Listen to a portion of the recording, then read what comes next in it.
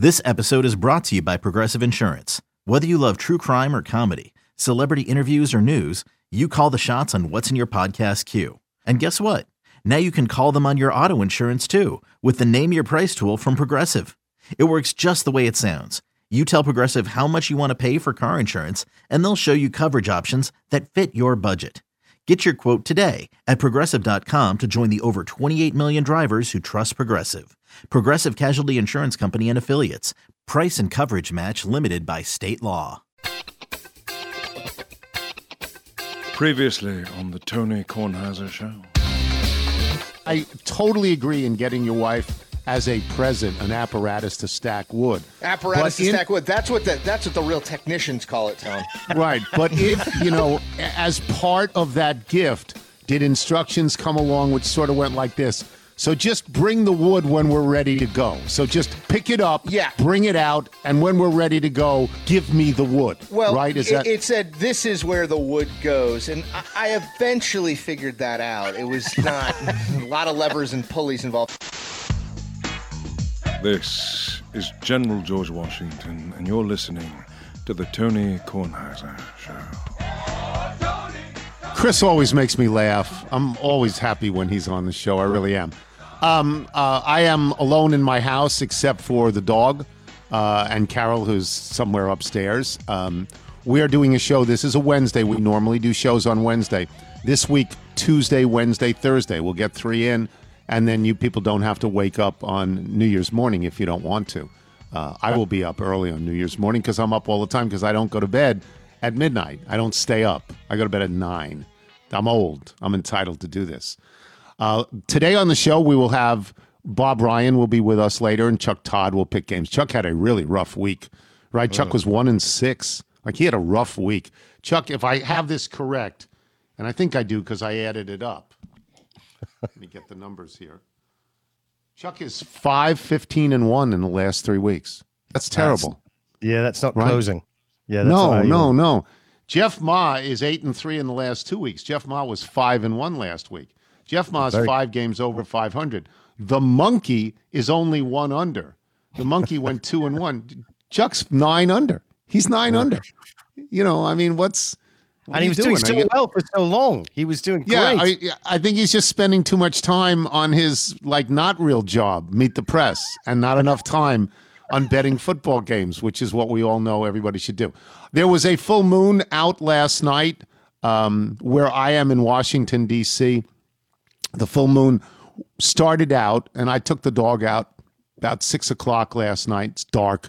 It's dark at 4:30, so it's certainly dark at 6. And I was looking in the southeastern sky, and the moon was up, and the moon was beautiful, and with all full moons on a clear night, you can see, you're not just looking at a white moon. You can see whatever land, I don't know if they're land masses, you can see detail in the moon with the naked eye, and it's always great. And then this morning, it was more occluded in Washington, but either the moon had moved or I had moved, but now it was in the northwestern sky at about 6 o'clock, so that I'm giving you a 12-hour run. And I don't know if we move or the moon move. I don't know. Everybody always writes in and says, you're an idiot. Well, I'm still an idiot. I'm still an idiot. But full moons are a big deal. This was the 13th. Not every year has 13 full moons. This was the 13th full moon, most have 12, of the year, and it has that great cold look to it. And I know I told Michael yesterday, take the boys out. The moon is up. Take the boys out. Let Bootsy and the Hammer see the full moon in South Carolina and see if they become sort of mesmerized by it. And indeed, that's what happened. Certainly for the older one who can talk and just said, oh, Grandpa Tony said, I will be as big as the moon someday. I didn't say that, but if somebody told him that and attributed it to me, it was very nice. So the full moon is up. Nigel, you saw it last night, right? I did. It was beautiful. I saw it, hanging low in, like you said, the southeastern sky, and it just was southeastern, just gorgeous, and very clear. It was a clear night last night. I do think when you said I don't know if we move or the moon moves, I don't know. The moon revolves around the Earth, and we are spinning on our axis and moving around the sun. So I'd say the answer to that question is we both move. We both move. I didn't feel the movement last night, so I don't know what happened. Sean, are you a full moon guy? Sean, do you care about the? I normally do. I missed out on it yesterday. I wasn't there. So Michael, when I talked to Michael yesterday, he said he thought the full moon was 2 days ago, and I said no. The full moon is the 29th. That's the full moon. So what you saw was the almost full moon, and he said, I can't believe it's going to be any bigger. And I said, well, I don't think the moon is bigger. I think the view is bigger, right? Like the moon is the same size all the time. It's this I think I'm right on. The moon is the same size. It's just what we see of it, the percentage of it that we see. I don't know who's moving, but I'm pretty confident the moon is the same size. Let me get to, we didn't have an open yesterday because we put Chris in the open, and I wanted to talk about this. I got a note from a longtime listener and emailer, Elliot Olshansky. Some of you will know that name. In Comac, Long Island, out on the eastern part of Long Island, Suffolk County, not Nassau County. And he writes, Happy Hanukkah. This is a long letter, but this is pretty interesting. Happy Hanukkah. One of the things I've enjoyed most about the show over the last few years has been sharing the Americans with you. And the Americans, as everybody knows, was my favorite, one of my favorite shows of all time, and a show I was on for a split second, which was thrilling beyond words. Watching the show and hearing your comments, I felt like I was finally getting what I'd missed out on by not being a viewer of The Sopranos or American Idol when I first started listening to you back in the Washington Post radio days. I also took a greater interest in the show because Noah Emmerich, and Noah Emmerich is the guy who played Agent Stan Beekman, right? Was that his name, Stan Beekman? Yes, that's right. Noah Emmerich is my third cousin on my mother's side, although we've never met. When the show ended, a number of auctions were held of props and costume pieces.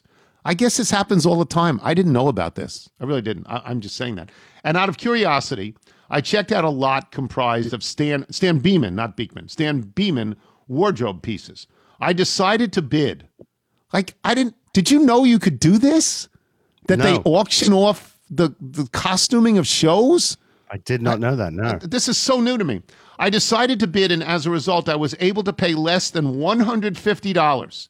Okay, less than $150 for a Brooks Brothers jacket, 2 sweaters, 2 dress shirts, 2 belts, a pair of gloves, and no fewer than 17 neckties. And I add parenthetically, are you kidding me with this? Like, you can do this? Like, okay, they're worn. So what? They're worn by an actor. Come on.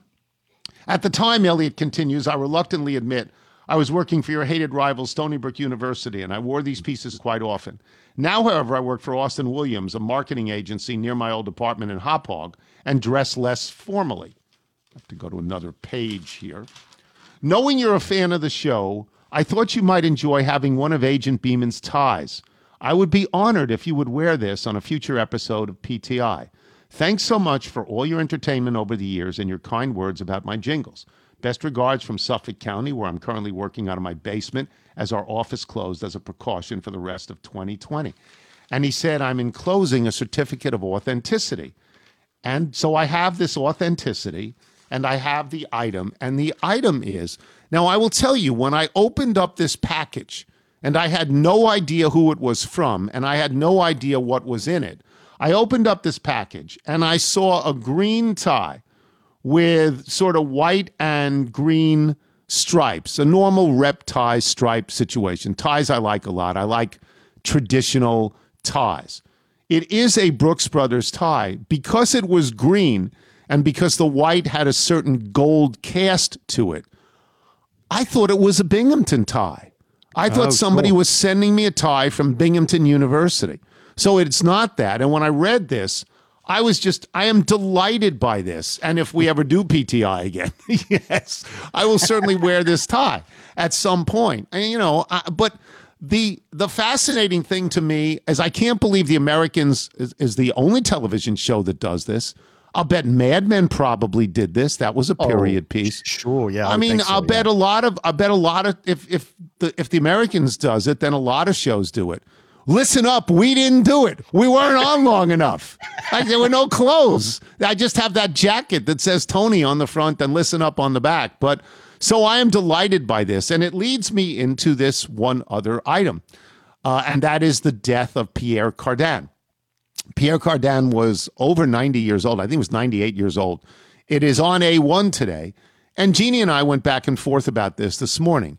Should Pierre Cardin be on A1? And I said, yeah, I'd put him on A1. He was a very, very famous designer, one of the sort of godlike designers. I would put him on A1. But what she said and what she's so right about is it means the omission of Chuck Yeager is all the worse. That Chuck Yeager wasn't on A1. His obituary did not start on A1. Because you really have to ask yourself, when you read the obituary of Pierre Cardin, one of the things he's very famous for is the Nehru jacket. Now, everybody makes fun of the Nehru jacket now, if they even talk about it now, which they probably don't. But in the late 60s and 70s,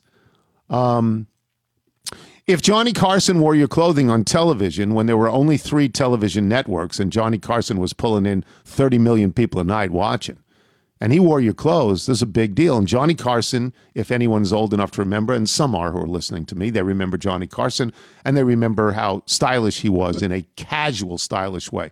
And he wore a Nehru jacket every once in a while. So that was big for Pierre Cardin.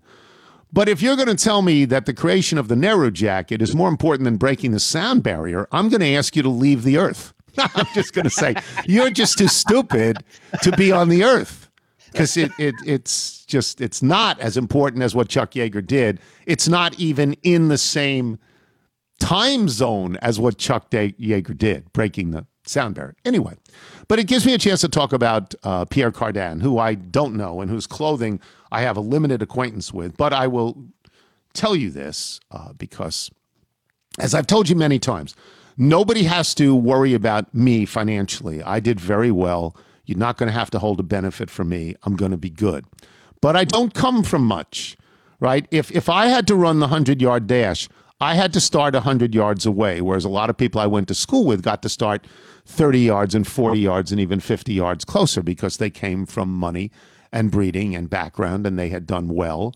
Not the sort of breeding of the Mayflower where I live, but, you know, people who made money in the 1940s and 50s and 60s, and we were not part of that. So I didn't grow up dressing, you know, just fine, but not particularly stylish. There was a clothing store near my high school called Jack Marcus, named for the owner of the store, Jack Marcus, and all the kids at Hewlett High School bought their clothes there. And we, you know, my parents allowed me to buy 1 or 2 items, but not a treasure trove of items, not the amount of items that Elliot Olshansky got from the Stan Beeman collection. You know, I could buy 1 or 2 things a year, so we didn't have that kind of money, but I would have 1 or 2 things a year, which was nice. So when I got out of college and I went to a very, very, I mean, I am a lower middle class kid and I went to a lower middle class college. Most of the people at Harper College, now Binghamton University, were the first people of their families to go to college. And that was working class people. So when I got a job at Newsday on Long Island as a sports writer, you know, and occasionally I wore ties, but I didn't have to wear them every day to work. But I wore them going out to do assignments, you know, so I had to buy some clothes. And then I got to the New York Times. The New York Times is a different deal.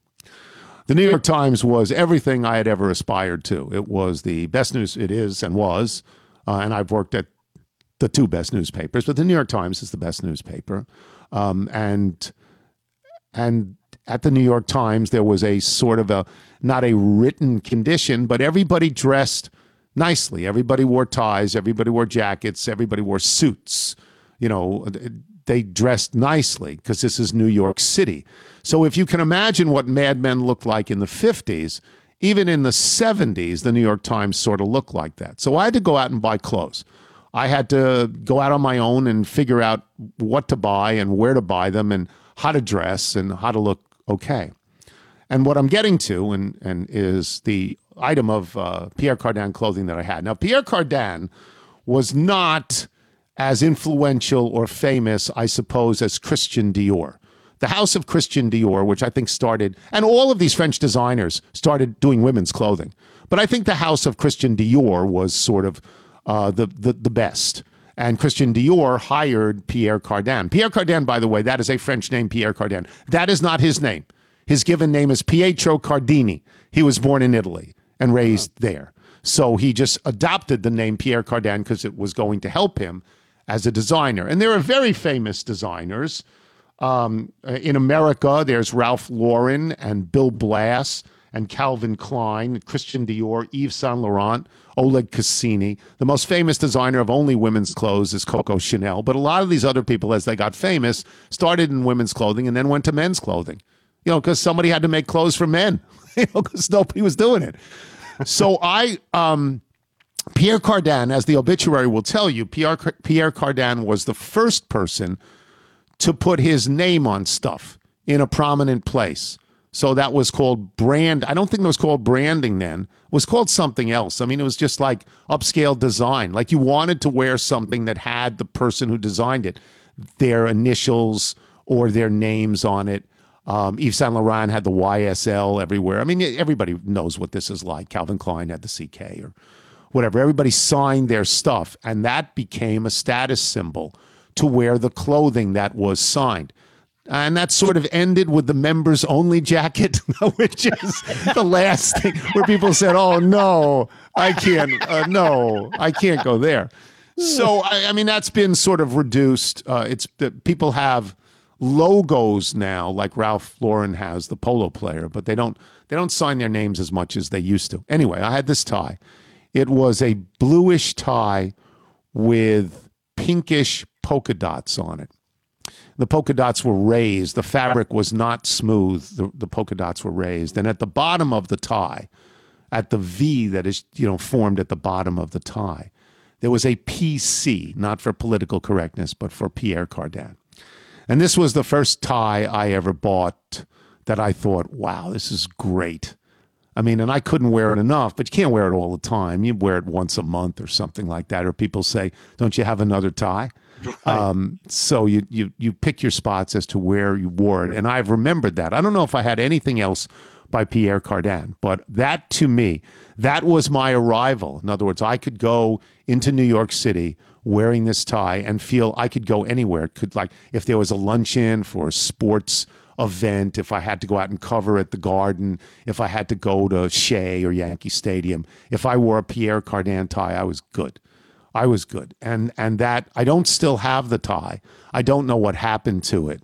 Maybe I tossed it or maybe I gave it away after a suitable amount of time. It was probably wider and thicker in the knot than has been the style for the last 15 to 20 years. Though if I still had it, I would certainly try to wear it. Certainly in the attic, I would wear it with the junk that I'm wearing up there.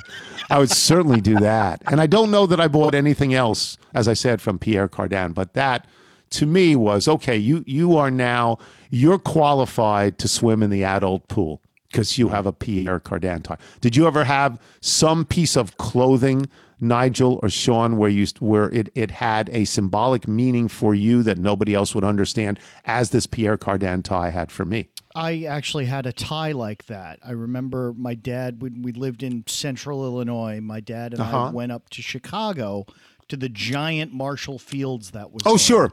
Sure. And we found this sort of red and gray paisley tie that I still have in the closet 30 years later. And every big event of my early life, I wore it. And it was just, it was this nice, my first nice silk tie with. I'm sure that women have this same feeling, but men in particular, because men are not used to dressing up all the time. And when they dress up and when they put something on, it has a psychological meaning that is often lost on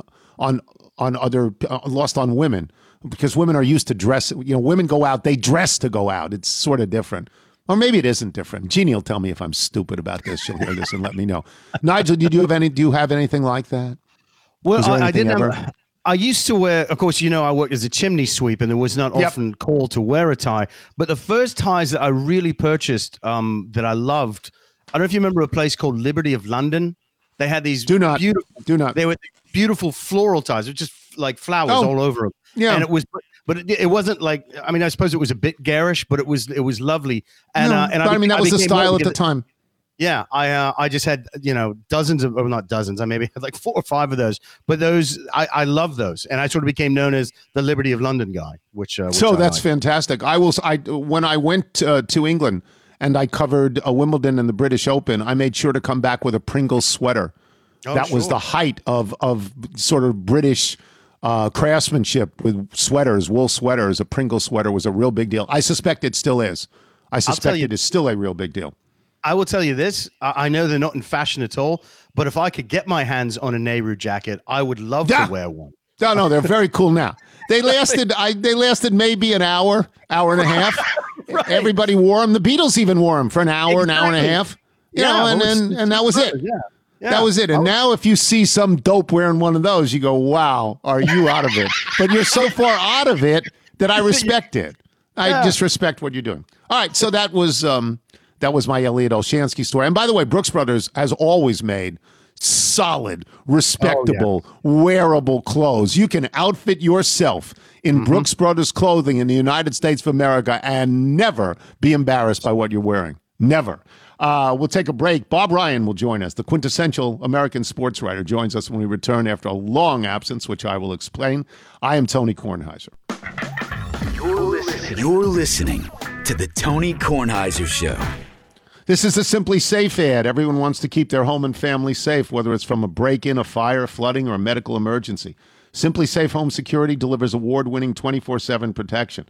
With Simply Safe, you don't just get an arsenal of cameras and sensors. You get the best professional monitors in the business. They got your back day and night, ready to send police, fire, or EMTs when you need them most straight to your door. We have Simply Safe in the studio that we think still exists at WMAL and that we hope to go back to at some point, but not today or tomorrow.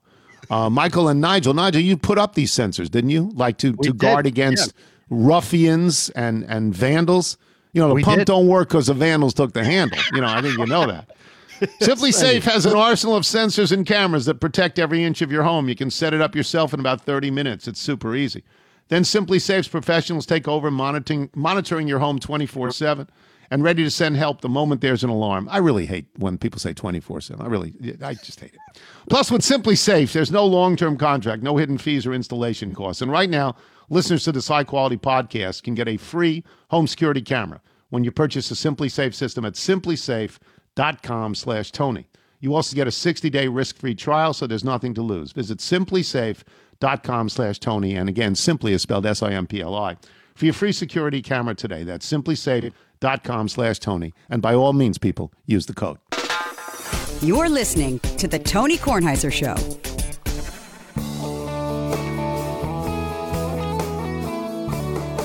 This comes to us from Fred Brown. It's called Subtle Winds. He says, I'm an avid listener of your show. It means so much if you'd be willing to play my song. I was able to record it with my daughters this past year. And it's a surprise for his wife, who probably has no idea he sent this music in. Can we listen for about 15 seconds? I just can't understand it. I don't know why. We take it all for granted. Original music makes us happy. Makes us happy. What else makes us happy is Bob Ryan, the quintessential American sports writer, who is joining us right now. For a long period of time, Bob was the most important guest that I had. And because of that, we always made sure to give Bob money. We paid Bob for his appearances. When we moved over to the podcast, and the money was different, and we didn't pay anybody, I felt an enormous pang of guilt.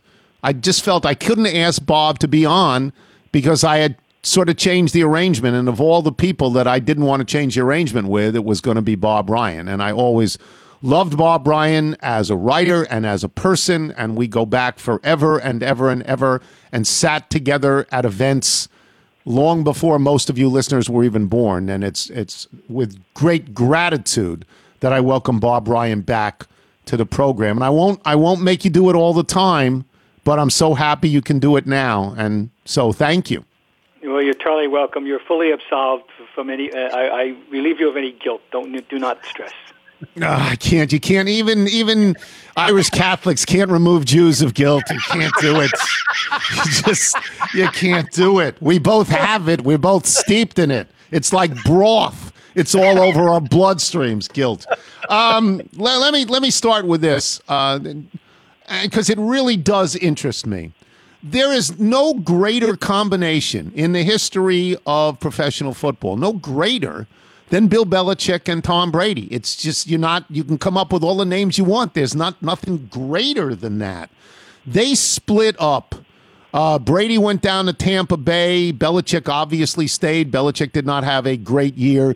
Brady had a good year that gets him into the playoffs that could end up a great year.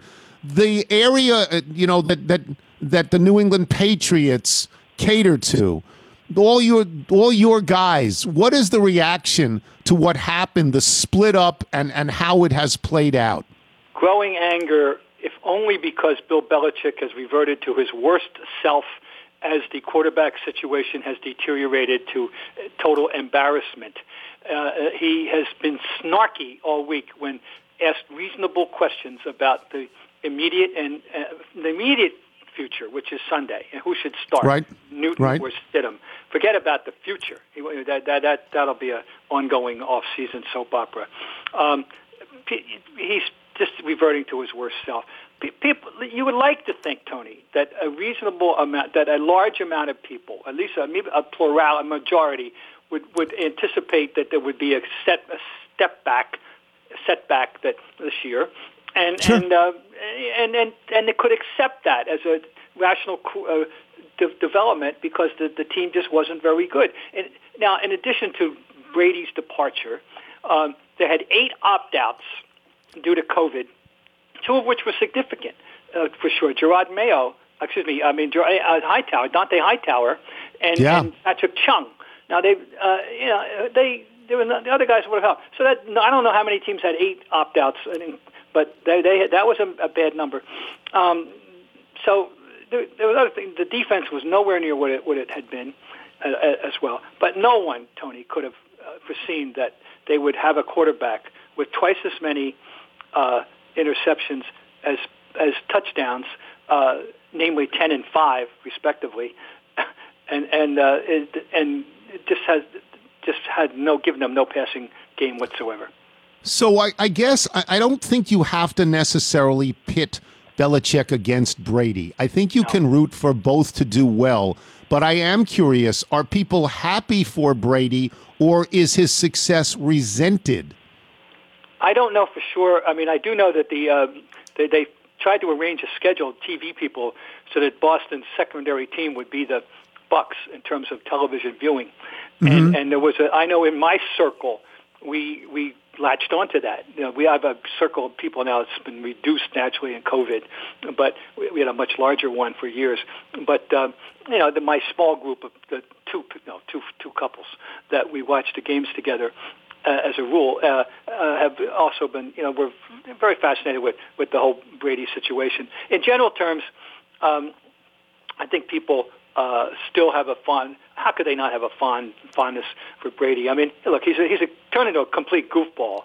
He's as a person, he's not as rootable as he once was. This TB12 shameless huckster is reprehensible. His lifestyle, buying this elaborate boat and in the midst of an economy where we all know what's going on in the real world, it was a dumb optic. I hate that word, but as much as you hate 24/7, but it was a dumb thing to do.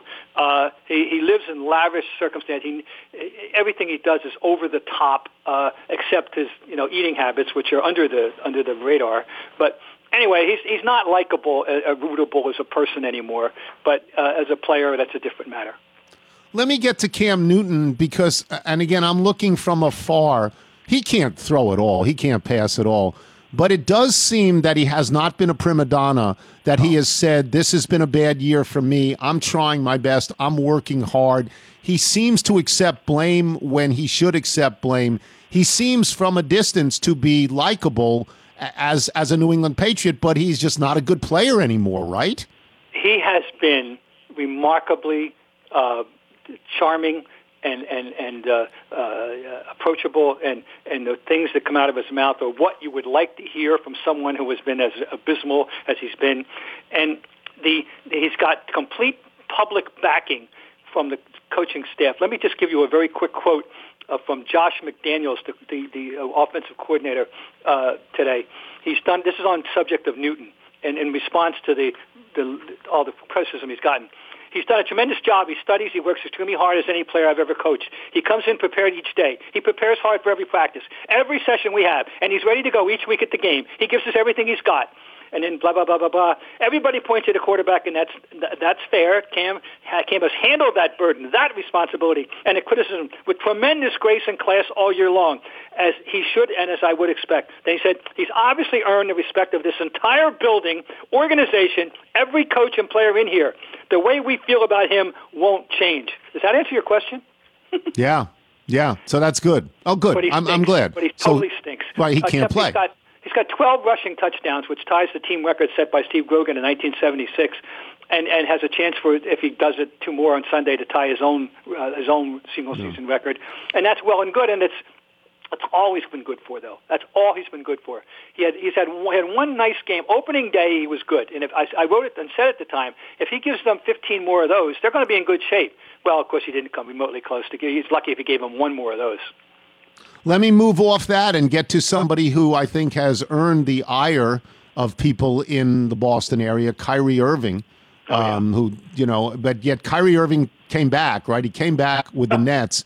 And as much as I hate the Nets. I want them to fail, but they're really good. What was that like when he came back and he and Durant just drilled the Celtics? He dropped 37 on them. And this is with Marcus Smart, who we like to think is a great defensive player on the other side and everything. Okay. It hurt. No one thinks anything good about Kyrie Irving around here. And I can tell you, the Nets will find out. I keep saying there's 3 things about Kyrie Irving. The first thing, he's not as smart as he thinks he is. The second thing is every team that has him, this will not be his last stop. And when he leaves every place, what people will say is, we couldn't figure that guy out.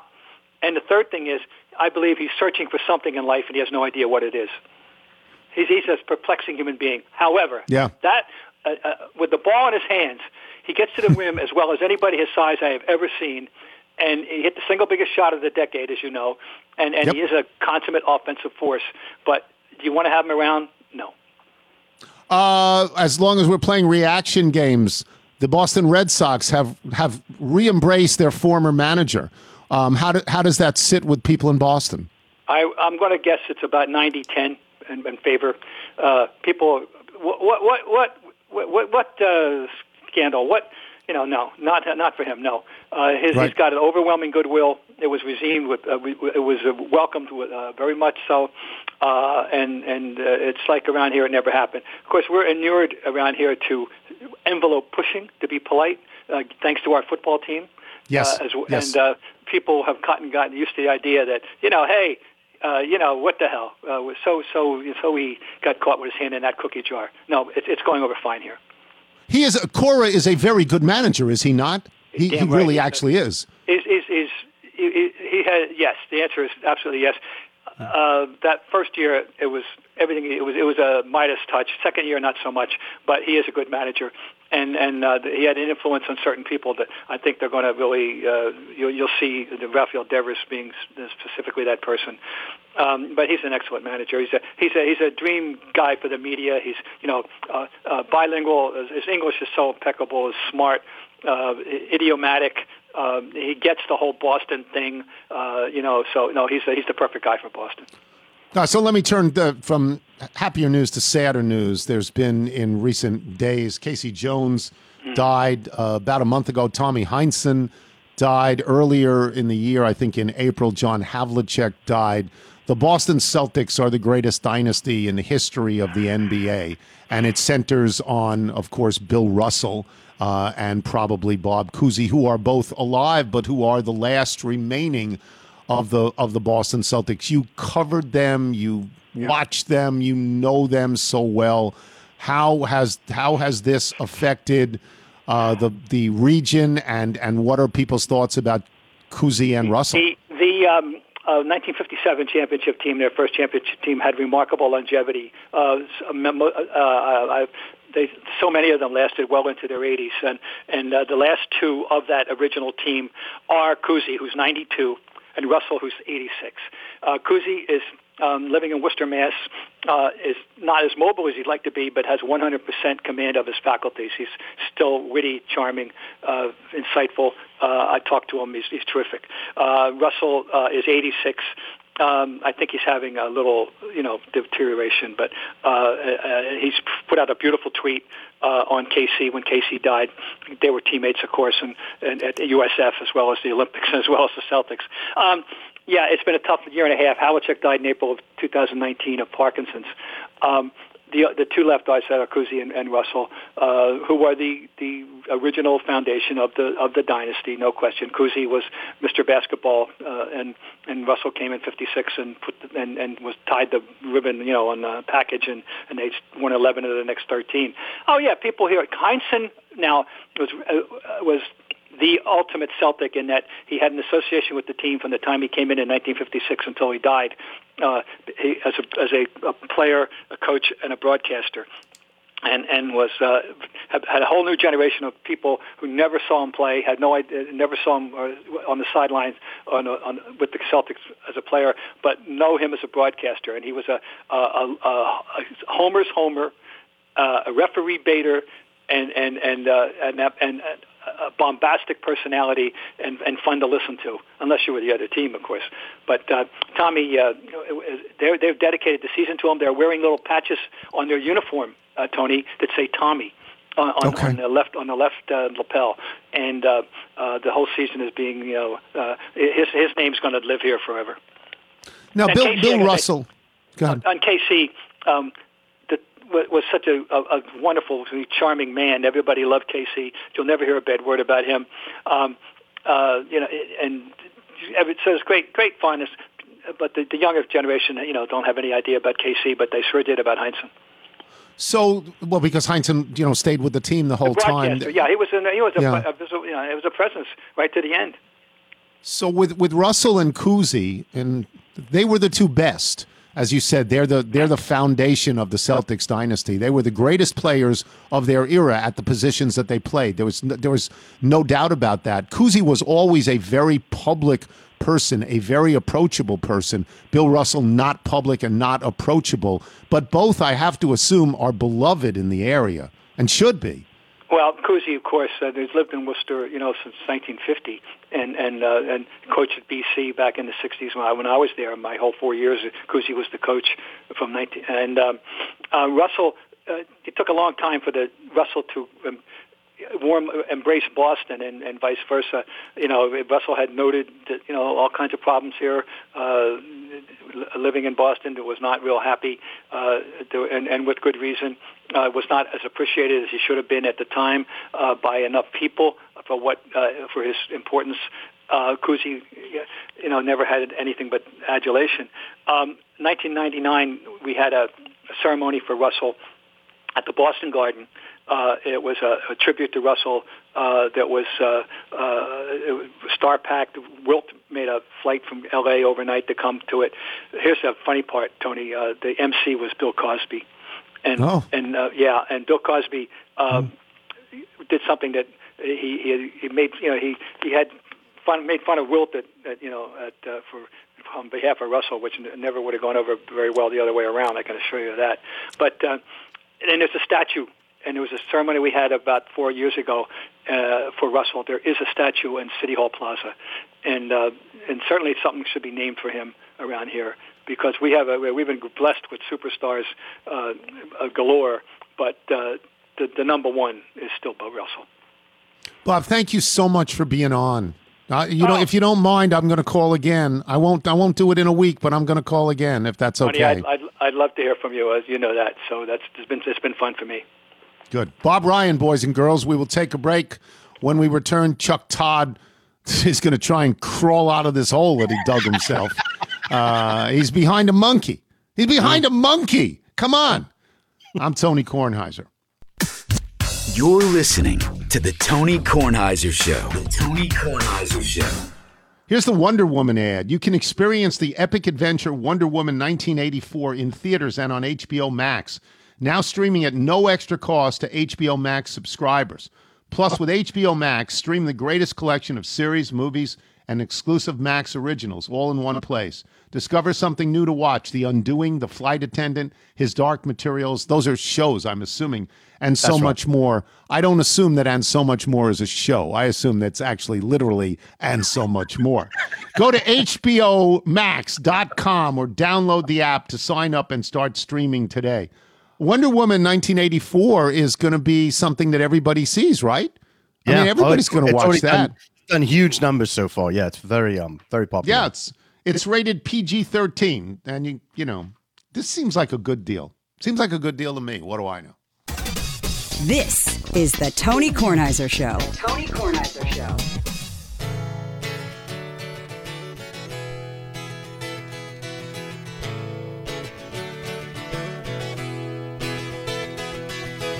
One day I just fell asleep. This is our rabbi, and by our rabbi, I mean the show's rabbi, Misha Ben David, who writes, "It's been almost a year since a track of mine passed muster with Nigel, hoping this re-release of a 1999 single of mine will get it done. Thought I would also upgrade your knowledge about the night sky. Here's a clue. Stare at a light in the cosmos. If it twinkles, it's a star. Planets are solid, unblinking light. So now that you've let me go all Carl Sagan on you, play my song, Wake Me Up in Time." Another example of fabulous original music. And if people like Rabbi Misha Ben David, Nigel, want to send us their music, how do they do so? Which can be heard in its entirety without interruption at the end of the podcast. Yes, please send us your original music to jingles@TonyKornheiserShow.com. I've got 2 corrections for names of littles who have sent music in. There was a Biff Gott. I think I called him Bill. It's actually Biff Gott. Sent us in something last week, and I believe we identified. Biff is one of the characters, one of the sons in Death of a Salesman. Yeah. Yes. So sorry about that. Greatest Biff. American play. And Josh Bayer. I think we might have identified him as Josh Baker, but it was Josh Bayer from American University, the jazz performer we had on the other day. So why did we get these wrong? Well, because I'm terrible at my job. I think we all know that. Good.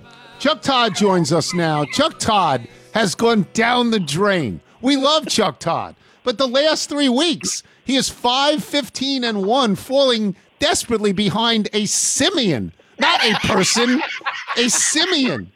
Chuck was 1-5 last week. Do you want to, before we get to these things, do you want to talk about 1-6 rather? What's happened? Well, I think I've been exposed. I was raised in another, I kept telling people I was raised in another country. Sorry, wrong story. I just find that story hilarious. I can't. I had to try it once. Sorry. Yeah. But I have no explanation other than I have, if it makes you feel better, I've been losing financially. In the real betting world as well. It's been an awful. The pros have really kicked my tail. I've actually been doing fine in the bowl games, but the pros have really been kicking my tail. I got no good explanation other than it's the NFL, man. And that's right. We bet on I mean, come on. You bet. Who's betting on the Bengals and the Jaguars and the Jets? Who are betting on these teams? Okay, and so one loss, but in the Jaguars, but the Bengals and the Jets both win again. I mean, come on, man. So, come on. What are we even doing out here, man? Only a monkey's picking those games. All right, so let me explain what happened, because Nigel gives Chuck a set of games. Like, unlike Jeff Ma picks his own games, Nigel gives Chuck the games. And he showed me the games last night, and I said, no, don't give him the Jets in New England. They're not playing for anything. Let's get all playoff games. And I said, and don't give them Pittsburgh plus 7.5 at Cleveland. If you have a Pittsburgh plus 7.5 at Cleveland, that means Pittsburgh's not playing. They're not playing their real players because they've clinched. There's nothing in it for them to play their real players. And sure enough, an hour later, Nigel said Roethlisberger's not going to play at all. And I said, I believe I had that. So yes. We changed out to games that even if they don't appear to be great games, they all have playoff implications. All right. It is very possible. A word of warning on these games. These Week 17s, and I read a stat this week and on all that stat, that what you're saying just now is what everybody in the public thinks. And so then what you have is inflated lines. So you end up having these teams, and this is what my guess is your Jeff Ma segment is going to end up. He's going to ride all of these teams. Pittsburgh, he's going to ride any of these teams that don't have to win versus the ones that do, because it's going to get the public is making the same assumption. Oh, well, forget that. I'm loading up on Cleveland. And then all of a sudden you're like, ooh, 7.5? Actually, 8? that line, is that too many? 10 now, I Yeah. believe.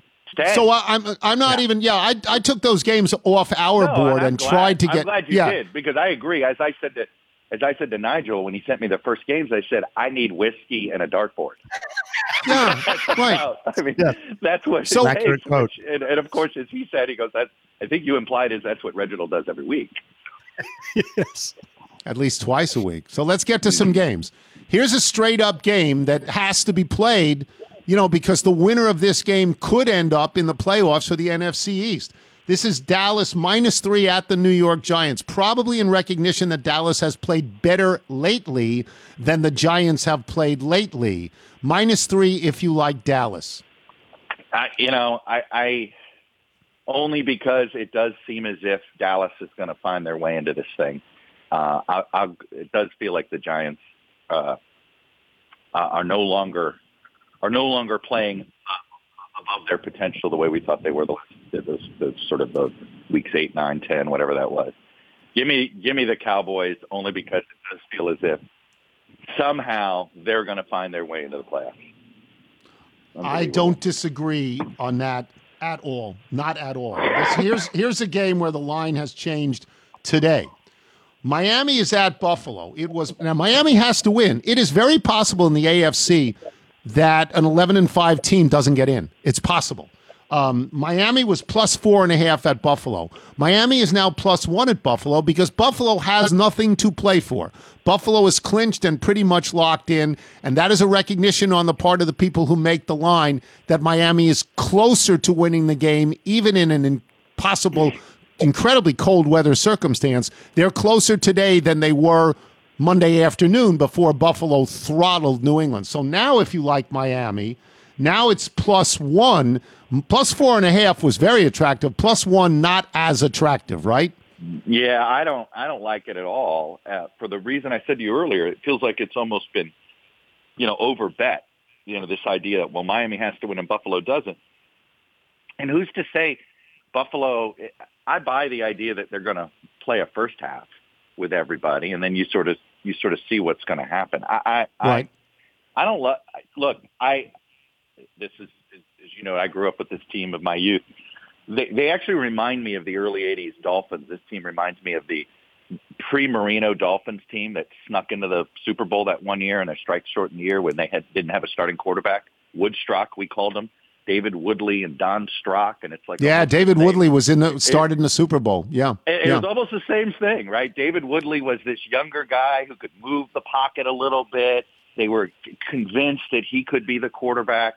That's Tua. Then they bring in the old guy who's held the clipboard forever, been around the block forever, Strock. The guy was terrible whenever they started Strock, but if they brought him in midway through, then all of a sudden, But I don't know. I think this team feels a year away. And they don't belong in the playoffs. So I'm going with Buffalo. Okay. The next game has a line change as well, but not because someone is locked in. It's Baltimore at Cincinnati. It was 11.5. Now it's -13 at Cincinnati. Cincinnati just won. Baltimore needs to win. Baltimore's not in. Baltimore needs to win this game. And so the line goes up. Not that there's a sense that Cincinnati is going to not play its regular players, but that Baltimore is a lot better than Cincinnati. Will you give the 13? This is an eye test. Like, this goes back to what I was just saying with the Dolphins. Dolphins and Ravens. Which team belongs in the playoffs? Ravens. Right, yeah. And so it just feels, it's one of those you're like, well, it doesn't make sense if it's the Dolphins and not the Ravens. Plus the Ravens, boy, did they beat up bad teams, right? They seem to be fine against the bad teams. Yes. I'm. It's a lot. It's a lot of points, but I could see the Ravens pulling off one of these 24-3s, 20 or 24-10. So give me the Ravens.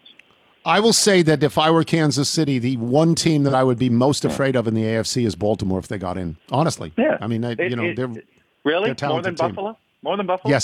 Yes, I would. That's just me. That's just me. Well, although they have gagged in the playoffs. The only reason I agree with you on that is Harbaugh. So here's a guy he that knows what in he's the doing. Playoffs, knows what he's doing, and all of that. But good grief, Buffalo right now, they're playing better than – if you believe Kansas City is struggling, Buffalo Which I in the last don't. 5 weeks, I agree. I They think look they're good. just sort of – they do whatever they need to do to win. That's right. They look like they're a cat playing with catnip, but anyway. Here's a game that Tennessee, tremendously disappointing recently, as far as I am concerned. Happy. They need to win. Tennessee needs to win. They are at Houston. Houston, basically, J.J. Watt said, you're a bunch of losers to his teammates. You're just all losers. Houston has had a terrible year, fired their coach early, has done absolutely nothing. Tennessee at Houston, -7.5. I'm curious, do you think that J.J. Watt rant plays well in the locker room? Or do you think there's a bunch of people in there that go, where have you been, man? You've been hurt for 3 years. Shut up. Pretty boy. Shut up. Yeah, that's what I think. I don't think he'll be on that team next year. Give me TJ. That guy shows up. Yeah, I don't think he'll be on that team next year. Yeah, I don't know if that rant. I tell you, if you want to know a team that has cost me more actual money, it's the Houston Texans. I never get this team right. I think I've said that with you, them and the Colts all year long. I love Deshaun Watson. I feel sorry for him. He literally looks like a one guy who has nobody else helping him. I want to take Houston here because I just don't trust Tennessee. They look like, if you can somehow contain Henry as the Packers did, then yeah, make Tannehill beat you. He's not going to all the time. I want to take Houston here, and I'm going to, just because I feel like short week Tennessee that I don't know. There's something wrong with Tennessee. Okay, all right. We were going to give you the Jacksonville Indy game, but I just said no to that. No one wants to see it. Jacksonville beat Indy. Yeah, game one. Right? Game one, but they're not going to do it again. And how about, wouldn't that be a delicious story that Indianapolis loses to them and doesn't make the playoffs? Knocked out twice by them. Yeah, but we only give you 7 games, and each of these games has playoff possibilities. Green Bay, which may have nothing to play for, Green Bay goes to Chicago. They're -5.5, but Chicago can mathematically make the playoffs, right? They can get in at 9-7, I believe, in the NFC. They can. So Green Bay has looked very good lately. I think they're locked in. Maybe I'm wrong. Maybe they have to win as well to get the 1 seed. Will you give 5.5? I think the 1 seed matters a lot. Don't you want to see Drew Brees outdoors if you're the Packers? Sure. Sure. I mean, I feel like more than anything and I know we don't think home field matters that much, but weather matters. I watched that Sunday night game and was reminded, oh, right. That's why weather Green Bay matters wants to be the 1 seed, Yeah. I want to. I actually think Packers are going to roll. I think Rodgers rolls. The Bears have been winning when nobody's. Yes, they have. All of it. But it's one of those. You're like, oh, now that everybody realizes it matters and the game's on the line, and Mitch Trubisky has to win a game to make the playoff. Are you really betting on Mitch Trubisky to have to win one? Right? Not against Aaron Rodgers. Yeah. Not against him. No. It's give me the Packers, and it's 5.5, right? 5.5. 5.5. Yeah, that's it. Arizona. Arizona goes to the Los Angeles Rams, another disappointing team. I don't know the status of Jared Goff. I thought he was out. I'm not certain about that. Arizona. Is Kyler Murray out too? I don't know. Arizona plus 1.5. The winner can get in, right? The winner can get in this one.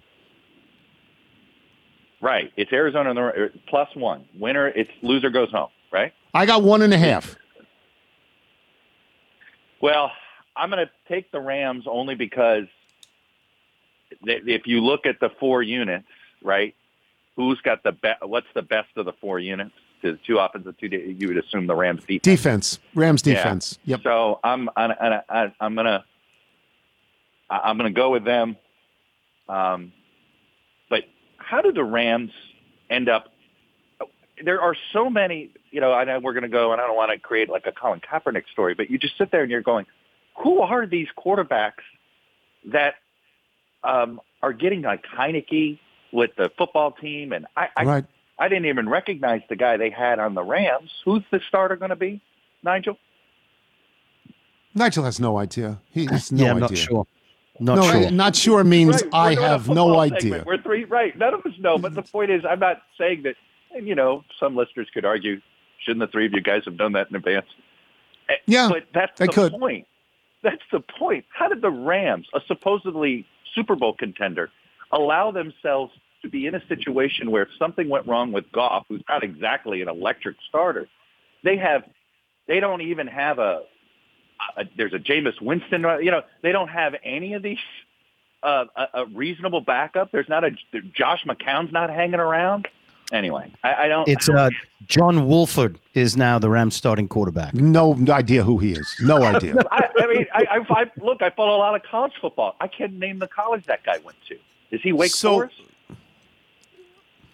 I don't know. I don't know who he is. So I got a note the other day from Adam Mandel about this very topic, and what I wrote back was Ryan Fitzpatrick is worth his weight in gold.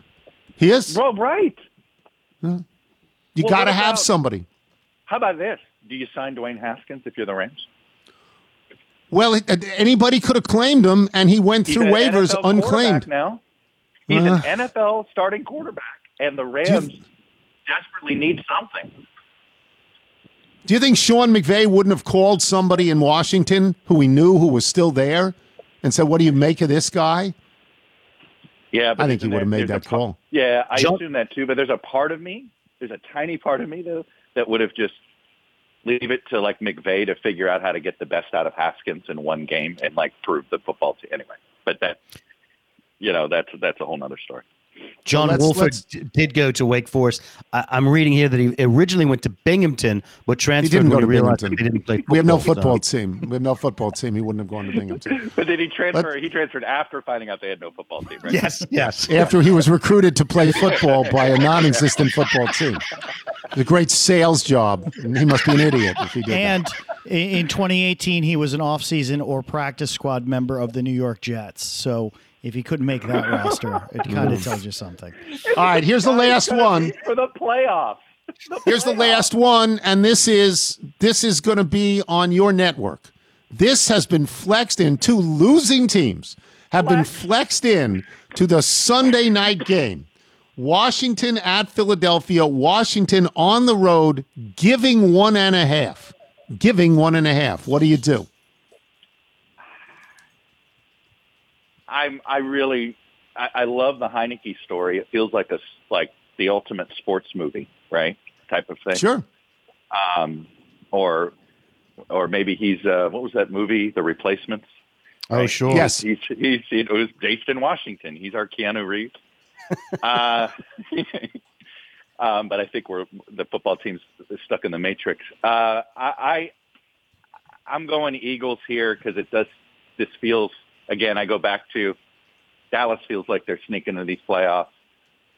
It's hard to imagine with all the chaos happening with this offense. I mean, look, it was still a one-score game. I mean, it shows you how decent that defense is. So, they'll be in the game. But this feels like the Eagles are going to win this game. There's just how is Washington a playoff team, right? They just doesn't, with all of this mess, the ownership stuff.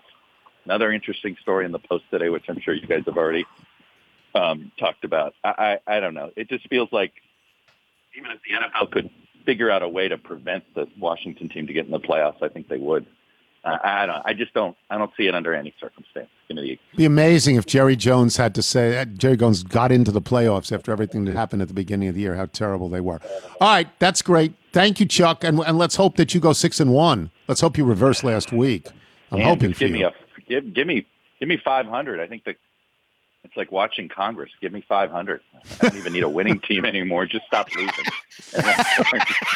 Thank you, Chuck. Talk to you. Bye, guys. Thank you.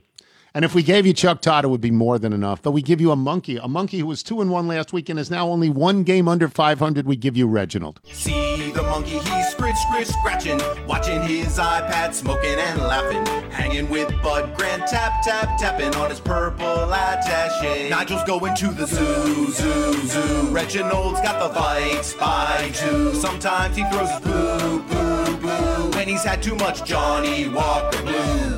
All right, he's on a hot streak. He's had some winning weeks now. When you went down to the zoo, what did you find, Nigel? He is a hot monkey. And I went down. He was actually online bidding on clothing from the program BJ and the Bear. I was very excited about that. And he was also excited to show me, I'd never seen this before. He's got an extensive collection of clothing worn by the legendary J. Fred Muggs. So he was very tremendous. J. Fred Muggs, the original monkey on the Today Show with Dave Garroway. It turned bad at the end. It turned bad. It did. Well, it always turns bad, but it really did for J. Fred Muggs. But if there was a Mount Rushmore of famous monkeys, J. Fred Muggs has to be on that, right? Sure. Oh, absolutely. Okay. Sure. Yes. Well, the first game we gave him was the Giants hosting Dallas and the Giants getting 3. And Reginald showed me a lovely little photograph of him eating at the Tavern on the Green with Ed Koch, Harry Carson, and Mark Bavaro. So clearly he's got ties to the New York area, and he will take the Giants with the 3 points in that match. The second match we gave him was Cincinnati getting 13 at home against Baltimore. And this is a nice little video of Reginald hang gliding with Ken Anderson, Chris Collinsworth, and Sam Weish. So this is obviously some years ago, but he does have ties to the Cincinnati area, and he will take the Bengals with the 13. And so he's taking 2 home dogs right there. And the last match we gave him was, of course, the Washington football team. Giving 1.5 at Philly. And I don't know if you caught this performance. I think it was at the Kennedy Center. It was a live production of The Music Man, and Reginald's performing in that along with Jay Schrader, Dave Butts, and Art Monk. You really should see 76 trombones. The way they do it is just fantastic. So clearly he will take the Washington football team and lay the 1.5. How about the fact that that's flexed in? This is a, what is it? A 6-9 team against a 4-8-1 team, something like that. That's flexed into Sunday night. The highest rating of the week is always a Sunday night football game in all of television. They flex that one. They flex that one because it's 2 big Eastern markets. That's why. It's 2 big Eastern markets, and so they think that people are going to watch, but it's, dreadful teams over the course of the season. All right, we're good. That's all very good. So we will take a break, and we will come back with email and a jingle, right? That's correct. Okie dokie. I'm Tony Kornheiser. You're listening to the Tony Kornheiser Show.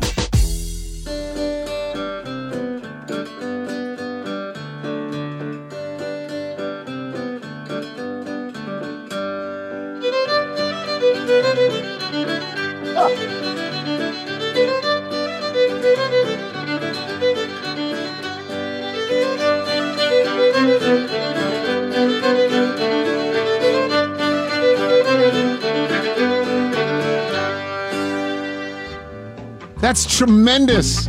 That's unbelievable. That's by Ian Warrington, who writes, I've heard many different covers of Gary's Mailbag song in a range of musical genres, but I can't recall a fiddle tune version. So I humbly submit Gary's Reel, a folk dance adaptation. As with the songs I shared in October, it's a mix of fiddle, guitar, and piano. Artist permission granted since I'm the only musician, and I'm assuming Gary doesn't mind.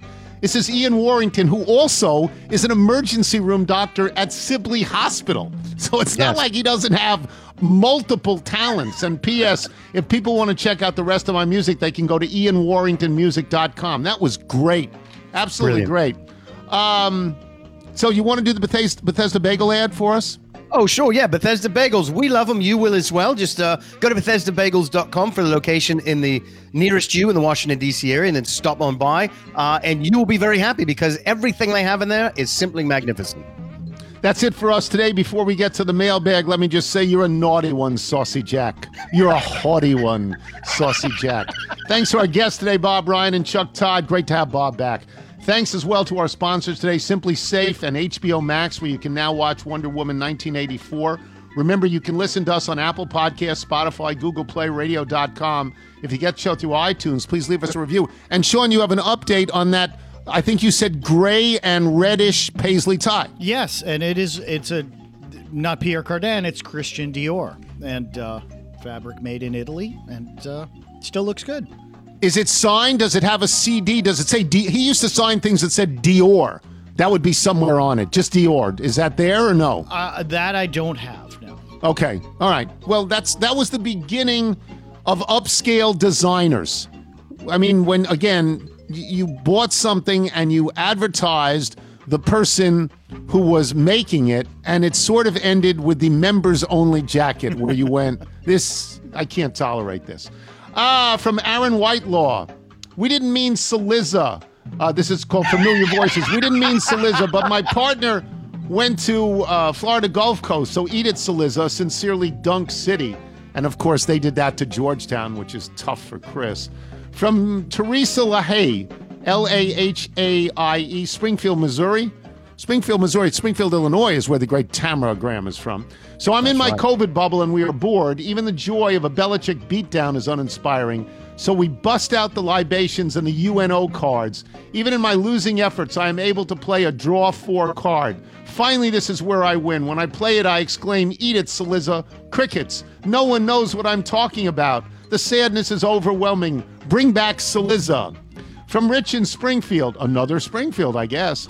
I always thought the Loomis Chaffee School for the Rich was a show gag based on an actual place, but not an actual place. Naturally, when I saw a young man wearing a Loomis Chaffee sweatshirt, I assumed he was a little with some sweet TK merchandise. I gave him a hearty lacheserie and the TK salute. Surprisingly, it was not well received. You learn something new every day. From Andrew in Jersey City. I've recently moved into a new apartment without a dishwasher. Long story, yada, yada, yada. But my hand dishwashing equipment is subpar. I need a contact for German steel wool from hormone-free, free-range steel sheep. We've all recently learned you can't grow steel. It obviously comes from shearing steel sheep, and Harry's has the best. From Neil in Rockville, from whom we haven't heard in a long time. It's interesting how some people like Rocky took pride in being the recipient of shrapnel from a half-eaten tuna sandwich from the likes of Jimmy Breslin, while others who come under similar fire with bits of salad from the likes of a great like Larry King seem to be traumatized. Larry King just kept spitting the Duke salad on my daughter. It was terrible. From Brandon Costello, he's now Brandon Costello, singer-songwriter in Lexington, Kentucky. My Kentucky driver's license expired 9 months ago. The DMV was shut down for several months. Has gone by appointment since reopening. I booked my appointment. I waited several weeks before going to get my license renewed on a day when their internet was down. I was handed a rain check written on a business card, but haven't yet been able to get back. Should I throw caution to the wind and keep driving, or stop driving altogether and park my car on a street in a rich neighborhood? I appreciate the advice. Keep driving. Keep driving. You can explain this as long as you have the business card signed by whatever person signed it. From Jeff Martin, I do love my daughter. It says, the headline is, I'm so sorry, Michael. I do love my daughter more than Mr. Tony loves you. Jeff Martin, 6th Subaru owner. P.S. It does have a kayak rack on the roof. From somebody being anonymous in Kensington, Maryland. We have new neighbors moving in today across the street. I haven't met them yet, and I have no reason to believe they're not anything but the most wonderful people. Yet I find myself just a bit apprehensive if they have brought with them not just one, but 2 Subarus. Any advice? Let the air out of their tires. And from Don Gould, from Tuxedo Park, New York, by way of Lansing, Michigan. I am one of the littles who purchased from Mikotowski Woodworking after I heard you describe the pen box you received as a gift. It sounded like a perfect Christmas gift idea for the woman to whom I'm related by marriage. She has a proclivity for expensive German-made pens, and we are both native Michiganders. The box is manufactured in the UP of Michigan. That's the Upper Peninsula. No, we are not from Lake Orion or Romulus, the home of Nate Oates. On Monday, I heard you read the note from Jessie. She's the owner of the business. I am so excited I was able to do my little part in supporting our family and very small family-run business. I urge and hope more littles to purchase gifts from Jessie and her family. Attached is a picture of a lovely note I received with my pen box from Jessie. And this is Don Gould. This is sort of heartwarming to me. Sort of heartwarming. I like it. And I have one more about this same thing, and this is from Nick Sharkey in Washington, D.C. As a native of Michigan's Upper Peninsula and a decade-long D.C. resident, I had a D.C. restaurant. It failed. Thank you. It's great to hear you give repeated shout-outs to a small business near where I'm from. I grew up 45 minutes away from Menominee and know how tough it is for any business, small or large, to stay afloat there, even in normal times. A sports connection to Menominee is that it's not too far away from Iron Mountain, the hometown of Tom Izzo and Steve Mariucci. And if you go a few hours further north, you'll get to the hometown of George Gipp, better known as the Gipper. Oh, and a fun fact, Starbucks founder Howard Schultz went to Northern Michigan University, where he backed up Mariucci as quarterback. Did you have any idea of that? No. I had no idea of that. No. The owner of Starbucks was a college quarterback? I had no idea. As a proud Yooper, which is what we in the Upper Peninsula of Michigan call ourselves, I'd like to be named the official Yooper historian of the Tony Kornheiser Show. To further prove my bona fides, the two peninsulas are connected by a 5-mile-long suspension bridge. So, of course, we call the people in the Lower Peninsula trolls because they live below the bridge. And for people like Wilbon, we call them FIBs. I won't tell you what the first letter stands for, but the last two are Illinois bastards, which is very funny. It's just very funny from Nick Sharkey. It's very funny. If you're out on your bike tonight, everyone, as always, do wear white. Okay, so we're restarting. Yes, none of that correct. will be heard. Yep. None of that will be heard. Okay.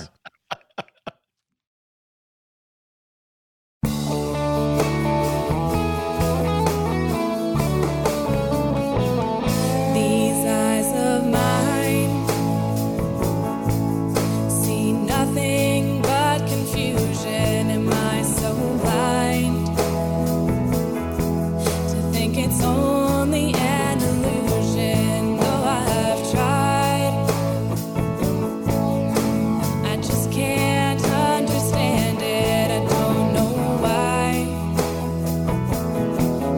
we take it all for granted. I've been looking for a long time. My eyes never see the dark clouds coming till they're raining down on me. I can see the wind blow through the trees, looking out my window at the leaves. Though they've all turned to brown and they're falling on the ground, still fools don't know when a subtle wind blows. Outside the lights,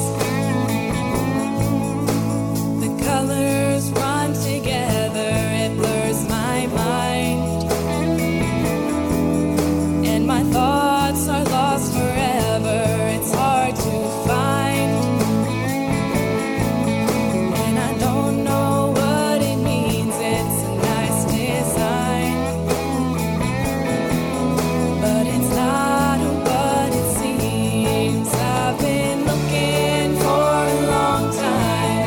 My eyes never see the dark clouds coming till they're raining down on me. I can see the wind blow through the trees, looking out my window at the leaves. Though they've all turned to brown and they're falling on the ground, still fools don't know when a subtle wind blows.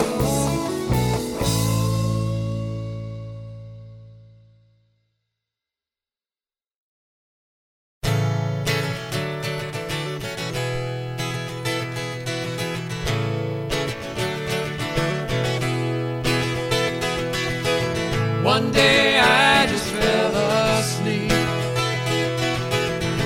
I was too far gone to tell. You took the wheel, you breathed in deep. Ah, you know me all too well. Maybe you caught me in a slump. I swing and swing again. Drop to the dirt, I'm in a funk. You know it wasn't if but when. I don't wanna miss you. Any chance to kiss you.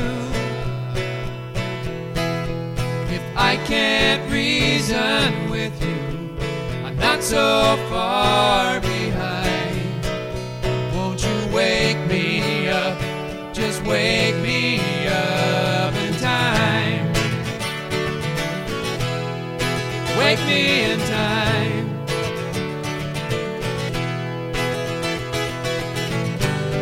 You've got that brilliant smile, but it needs a face.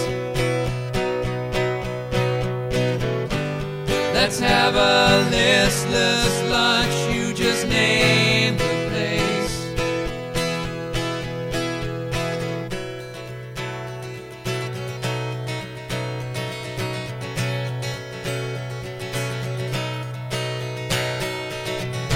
Everybody has one weakness,